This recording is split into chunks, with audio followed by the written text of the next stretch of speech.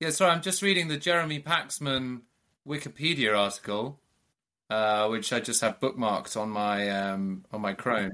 And Paxman became a focus of media attention in October 2000 when a German Enigma machine, which had been stolen from Bletchley Park Museum, was inexplicably sent to him in the post. He returned it to the museum. What? Isn't that mad? Does it go into any further detail? So I'm going to the footnote now, and it's 2002, April 1st, 2002, and a very old shot of Paxman in just about the bluish shirt going with I would say dark grey hair rather than white hair. And in the BBC's in the really old font, and it's a picture of him. Yeah. Said to be worth 100k. And then a 58-year-old father of 3 from Sandicare, Derbyshire, was jailed for 10 months for handling the stolen machine. So, well, it sort of loses a bit of its mystery there. Oh, we found out who did it, and we threw him in the can for 10 months. Yeah. Hello and welcome back to At the Gong. We are at episode 5 now, would you believe? Episode 5. And today we've had Cranfield University against Royal Holloway. And Rob, I hadn't heard of Cranfield University before this one. But did you know that it has its own planes? Wow, I didn't know that universities could have their own planes, but they do. And an average age of 32. And if I have remembered this correctly, they've come up short against Royal Holloway, who had a bit of class in the end. I've got to say, I don't really know what to make of this fixture. In terms of, out-and-out quizzing, I think, for the fans, this might have been a slightly bizarre watch. Is that just me, Rob, or did you have a similar reaction to it? Well, I mean, it was mentioned early on that these two teams were two of the lesser spotted sides in the televised rounds, and I think that showed. They weren't wildly good, either of them. It seemed like a kind of, I mean, it quite literally is this, but it particularly seemed like just a sort of casual get-together type quiz, Yeah. They seem like, because of that, they seem like quite good fun teams. So quite kind of ragtag and sort of endearing in their own way. Oh, they were really endearing, but I just didn't feel there was that ruthless professional edge. I don't feel like any of them have trained for it, and I don't think there's anyone breathing down their necks. I'd be surprised if any of them had a coach. They seem atmosphere. It wasn't that kind of professional game. It was a lot friendlier, as you say. But I think for the real hardcore UC fan, there was something a bit hollow about the contest.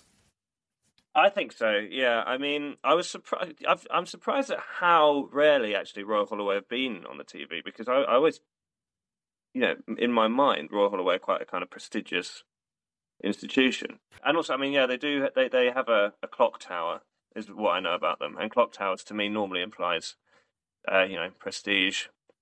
But well, maybe clock towers can be misleading. Yeah, because I'm trying to think of a clock towers off the top of my head now so that we can riff on it, which is proving harder than I initially thought. But, you could have clock towers in places where idiots hang out. What about Elizabeth Tower? Way! Oh, that's fresh. Shots fired. Oh, I forgot to say, this was so going to be my top of the week. My top of the show was this week. The absolutely brilliant news in University Challenge is we've got a Chancellor of the Exchequer who's won it. So, Rob... of course, yeah. That's absolutely brilliant. I mean, he's soared in my estimations. He's absolutely right at the top now. Wow. I mean, when is Labour going to get a University Challenge winner in any form of office? Well, I mean, that has to be why they haven't been in government since 2009. They've not been able to cut through because they haven't got the general knowledge attributes of Kwasi Kwarteng. But yeah, I mean, Kwarteng, he soared up in my estimations, and for a good 72 hours stayed up there. He's sort of he's lost a bit of the old elevation in the last 24 hours, but hey, these things happen. I'm sure it's very tough. I'm sure it's a tough job. Yeah. In the corridors of power. I think he'd have easily been player of the match today as well. Oh my God, he'd have eaten them up. Yeah. No one particularly stood out. I mean, Holloway were a stronger team. Mm-hmm. To move on to the players, Brown, who was on Holloway's side, who had a kind of professorly bearing. She came through with a lot. She seemed pretty authoritative in her knowledge. Yeah. No, I know her. Yeah. There were two, Do you Brown think? and Clayton on the far right of Holloway. They both appeared. Well, they were very kind of professorly, quite earnest-looking sort of academic types. Yeah. Brown delivered on the kind of early judging of the book by its cover. Clayton didn't. Yeah. Other books and covers I've judged therein. Stevenson, what a barnet! That was quite an extraordinary piece of hairstyling. Yeah, I mean, it seemed to defy all. It appeared to be a comb over, yet at the same time extremely thick. I mean, it seemed to move in its own way, but be sort of rigidly set. I mean, I couldn't make sense of it, but it was a remarkable thing to behold, and I think it really enriched the episode. I couldn't make sense of it either because it's an emo haircut, but in a shock of blonde that is sort of quite choir boy, and then he had a really sort of sweet, benevolent smile. And I'm thinking, how the hell did you end up with that barnet? Yeah, I mean, God, the guy contains multitudes. Clearly, I mean, maybe. Stevenson, but I think it was. I think we could probably charitably say that his hair was the most remarkable thing about his performance today. I mean, he was okay as a captain, I suppose. Shots fired. Yeah, I mean, the Cranfield team weren't up to much. Keenan on the right, I thought was very endearing because she really seemed to enjoy her correct answers, which all did seem to come out of very sort of esoteric. She knew about the. Was it the Grimsby and Gateshead Railway or something like that? Brilliant answer. And she just got a few very sort of seemingly odds and sods type answers completely correct in the way that competitors who seem to be on the far right often do, which is those answers that just no one else got anywhere near. And she just seemed to love it when she did. And then Fury, their guy on their other inside centre next to the captain, he had a couple of early buzzes, which isn't great, but I think he was probably their player of the match. But Cranfield, got to say, I mean, it's no surprise having seen that episode that they're not regular appearees. Yeah, unfortunately, Klaas told at the end of the day, that there is quite the haves and have-nots. The gap is growing. I've interesting point there, Rob, on if you sit on the far right of the group. Does that, what player are you putting there? Because Keenan seemed to have really obscure knowledge, as you say. I thought her getting the train was the play of the day. But, I think if a captain, there's two to your right, as you see it, and there's one to the left, you're going to lean to the right. And so the person on the left has to be of strong character. And that maybe that leads to eccentric sitting. I mean, if you were going to be sat on a University Challenge table, where do you think you would sit? I don't know. I mean, I was thinking about this. I've noticed that my impression is that the far left seat often is reserved for the more aloof, kind of intellectually looking ones. This time we had, what was his name? The chappie for Royal Holloway, Abramovich. Yeah, Abramovich, yeah. Who's never has anyone looked more like they come from Highgate, North London.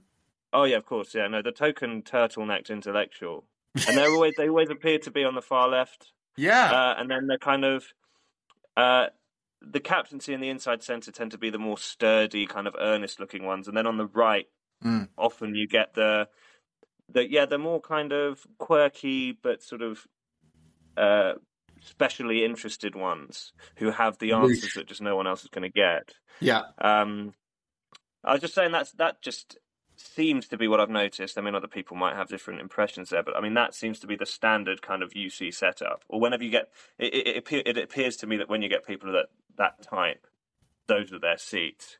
What I wanted to move on to next was scores, because I'm going to ask you something here. Mm-hmm. If I got the final answer of the entire show, which was Maine, and Paxman announced that it was Maine after the gong, and I got the answer after the gong, does that On a count? personal level, Would you allow yourself that? I think at home I would, but you know it's not going to count on the day. So Well, that's the thing, because I like to try and hold myself to the same standards as the competitors. So I'm going to not allow yeah, myself that. train hard, play hard. Yeah, sadly, Mm-hmm. this means that I don't have a seasonal best, but I did equal my seasonal best. I bloody went and got 19 again. You've got 19 again, Rob. Oh Yeah. my God. Oh my God. 19. I was feeling good with Yeah, 9 today, and then you've just blown it out of the water. You've absolutely flown. I mean, my notes for this episode, I'm pretty slim on actual observations on the show and the contestants, because most of my notes are just answers that I'm quite proud to have got. Sea cucumber. I can't even remember the sea cucumber question, but I've got it written down here with an exclamation mark. Right. Yeah. Oh, hey. Speaking of questions we liked, I bloody love the music round. Oh, that's a fantastic music round. And that's where I'm really, I really want to meet the question writer, because to go, you can't just have any songs or songs from an era or songs from a genre. We kind of get that. But songs with trains involved, oh, that's such a good little subgenre. Yeah, I know. And it's like, and to tell us not the title of the song, not who it's by, but where the train, where the topical train is going. I just loved that. Yeah. And I knew Midnight Train to Georgia was going to come up, which is one of my very favourite songs. Had to be. And so it did. I think I got 2 of those. I got Midnight Train to Georgia and I got Chattanooga. The first one I didn't, but yeah, I feel great. I I mean, could what have a just round. said Chattanooga a few times, and then yeah. How did you feel about the picture round? The specifically the TV picture round. The TV picture round, I basically it frustrated me because they were all like Scandi noir dramas, which I have seen, and I've seen bits and bobs of all of them. My parents, like most kind of middle-aged people about 10 years ago, got obsessed with them. Yeah, I did enjoy it as a round, but the reason I mention it is because it depends so completely on whether you do or don't know it. Like, you just have to have watched it to have a report on it. And I think that is part of the joy of University Challenge. Is the question is written in such a way that you have 3 chances of getting at it. You know, there's the opening line where if you really know the subject, you can answer it right away, and then there's another one where if you know a little bit less, and then at the very end they will say something like, who died in France in 1880, and you can think, well, what kind of French people in this area died at the end and have a guess, you know. And I've written this in square brackets, the joy of a total guess, because I had one during the show today. I couldn't even tell you what the question was or what the answer was, but I said something like, I don't know, uranium, and it was uranium, just because it was the only chemical I could think of, and I thought I'd just say any old chemical, and I got it, and you feel fantastic just because, you know, does that count? I mean, it would count in the show, absolutely, but well, that's the thing. I mean, I had a similar thing, like I mentioned, with that sea cucumber thing, and I just thought, you know, if you're going for marine biology, I'm emphatically not your man, but. Please ask someone else. It's not going to be me. I'm not your guy. Yeah, and trust me, I'm not just being bashful here. I will not come up trumps if you come asking me about mollusks. But sea cucumber, I just blurted it out. It was correct, and I was kind of there's a certain satisfaction to knowing that you had that weird little nugget somewhere buried in your mind. It wasn't a wild guess because I knew it was right without knowing how the hell I'd picked up that piece of information. And I was like, I have no idea where, when, how I put that bit of info in my head, but there we go. See, Rob, I just think you're operating on a different level, and I think I made the mistake. I've had a beer this evening, and so I am just about a half second slower, and so I'm not, I've not seen. I imagine this is what like having an existential meditative experience, transcendental kind of thing is. You see right through a person into their inner soul, and you can see through the question into the soul of the question before the question even knows itself, and drag the answer up from your toes and Yeah. blurt it out, and you just know it before you know it. You're in touch on a deeper plane at the moment, and I I mean, think yeah, it could be that. It could also be that I spend a lot of time at work on Wikipedia because I get bored very easily. interesting could also be that. Now, I Yeah. think it's classic university challenge, a bit of modesty. So, housekeeping, mate. I think we've got to get into it. Who's our player of the match? It's really hard to call, isn't it? I was gonna go Brown, or what's the name of matey who captained Holloway? Basically, Holloway Harvey, two, and I've Harvey written and Harvey Brown. down because he had a very coy smile and a very funny. Yeah, When he got one right, it was really funny. That was yeah, great. he seemed like a kind of quirky, nice fellow. So yeah, I think one of those two, one of Holloway's centres. Yeah, Yeah. I like calling them centre. I think that's really good. Yeah, Let's go with Brown because Harvey's the captain, and they'll be back cool. at the time. Granny's favourite. I mean, even Granny's favourite is quite hard to come by today. It is, isn't it? I 'Cause mean, there wasn't a lot of innocence around. Like they were all quite old, and Granny's favourite really goes. I know there was kind of stuff about either they were slightly old or about all the younger ones on the panel. I think there was something about them, Yeah, of which Granny would disapprove. yeah. I think. Like The most possibly, Granny-ish of a bad bunch is Abramovich. I think just because he's young. yeah, I'd say so. Smiley. And I think they'd like the turtleneck maybe. Yes, yeah. I think. Yeah, But then would eventually annoy Granny, so you'd have to get him out after one cup of tea. yeah, because she'd be like, this guy's a know-it-all. And then I think we need to come up with a name for like who's going to get the tweets, the Twitter king, the Twitter. Oh yeah, Twitter bulb for attracting yeah. something like that, because Stevenson I think is the Twitter king today, just for but it's an aesthetic judgment. It's a book by its cover. It's very, very prejudiced, the whole thing, but I think Stevenson really stood out from the crowd today. We could call it something. I mean, who's a sort of famous university challenger who was kind of absolute tweet fodder? Oh my days! We could call it like the Ted Loveday Award for most likely to generate Twitter storm or something.